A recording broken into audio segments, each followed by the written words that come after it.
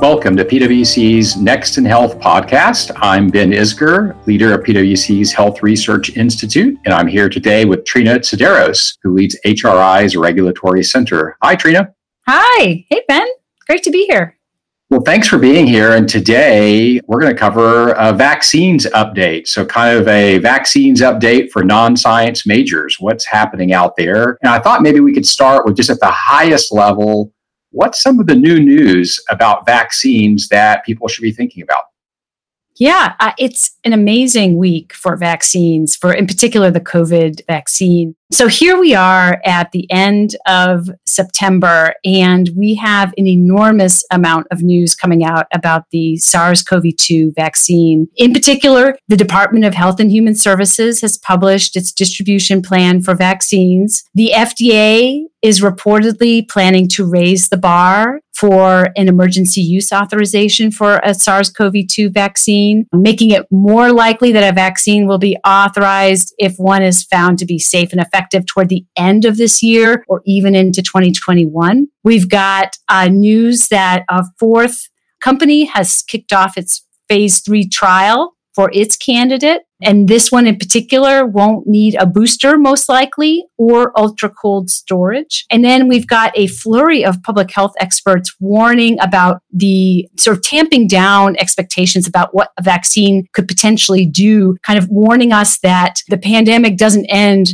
the minute the FDA authorizes a vaccine. And then finally, we have this flurry of companies releasing their trial protocols, which is really unusual. We usually don't get to peek inside like this, but 4 companies this week released their trial protocols, and that tells us a lot about the phase 3 trials that are being run. So a huge amount of news to absorb this week about the SARS-CoV-2 vaccine candidates that are coming out and what the government is planning in terms of regulating them and distributing them. Well, you mentioned 4 different major vaccine trials underway, and maybe just a little bit about them. What type of vaccines are there, and what should we be thinking about as those move through? Yeah, so we've got information about these 4. 2 of the vaccine candidates are genetic vaccines, and 2 of them are viral vector vaccines. So we've got this sort of group of them, and these companies are doing trials involving thousands and thousands of people. One of the trials, the one that we just heard about this week, is planning to enroll 60,000 people. Another, that one of the genetic vaccines is looking for 30,000 people for 2 doses. It has a 2-dose regimen. And then the other genetic vaccine has 44,000 looking to enroll. And then the other viral vector vaccine has 30,000. So it's a tremendous number of people that these companies are looking to enroll. Vaccine studies tend to be this large, of course, because it's very important to determine safety and efficacy, as with all pharmaceuticals. But in particular, if you're going to be injecting these into healthy people, you really need to understand all of the potential adverse events and who it is meant for and who it works best in. So we've got these large trials underway. And like I said, we also got a sense of when the data safety monitoring boards that are overseeing these trials will be looking at the data to see, do kind of an interim analysis to see where they are in terms of efficacy and safety. And so we know that in some cases, one of the companies is having an interim analysis at 32 cases. And so they might get kind of an early look at what's going on with their vaccine candidate. So that's what we're seeing, and it'll be very interesting to hear over the next few months. The amount of transparency around the trial protocols is very encouraging for those that want to sort of see what's going on as we go forward. And we're hoping we get a lot of data as well and a lot of information out of these companies.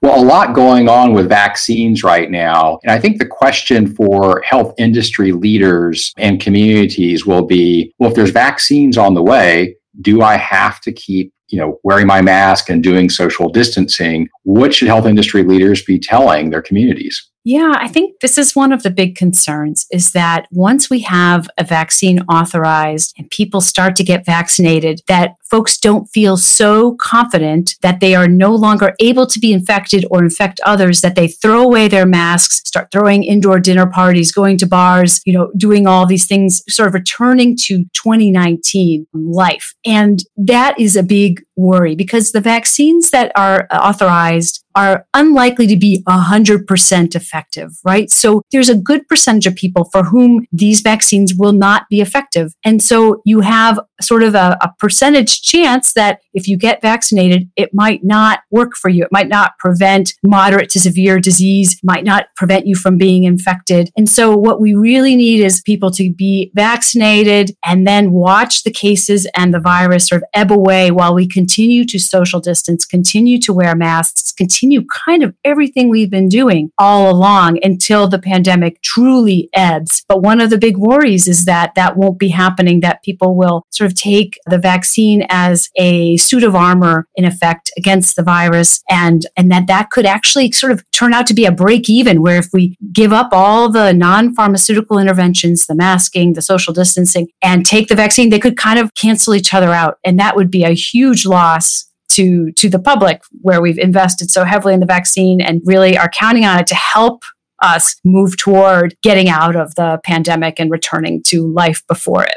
Well, vaccine development is one part of the story. I think the second phase has to include public trust. And there's been some new numbers out there in terms of trust around the vaccine development program and process from communities and the population around the U.S. What are we seeing in terms of those trust numbers? Yeah, this is also another worry, is if you make it, will they take it? That question of even if you have a vaccine that is shown to be safe and effective, if people don't take the vaccine, it's completely useless. And so what we're seeing, many surveys are finding, and in particular, I'm going to talk about some survey findings from the Pew Research Center, that Americans in general are less and less trusting of the vaccine and the vaccine process. And so if you look at May and the percentage of Americans that said that they would take the vaccine if it was available, in May, 72% of Americans said they would take it, and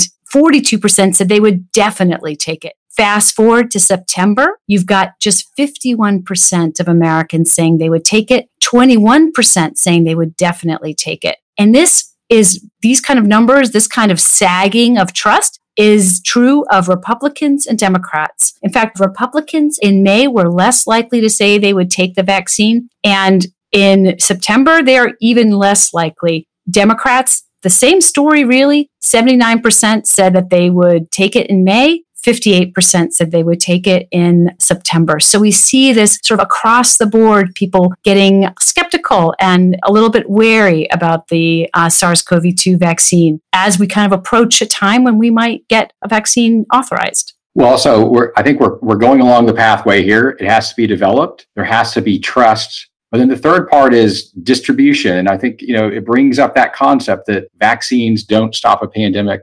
Vaccinations do, which means we need distribution. Anything new on the distribution side? So we have begun to see the beginnings of the vaccine distribution process, which is a complicated, incredibly complicated logistical puzzle that the federal government and the states and private industry all have to work together to make happen. And so what we're seeing recently, we had the Department of Health and Human Services put out kind of the outlines of their plan. And if you had to kind of sum it up, what I would say is that you've got the federal government working with states, a lot like the way that the pandemic response has been to date, where you have a lot of responsibility put on the states to kind of figure out individual plans sort of enabled by and supported by the federal government, with private industry working in there as a distributor. And also, you think about healthcare providers working there as part of the whole system. You have all of these three parties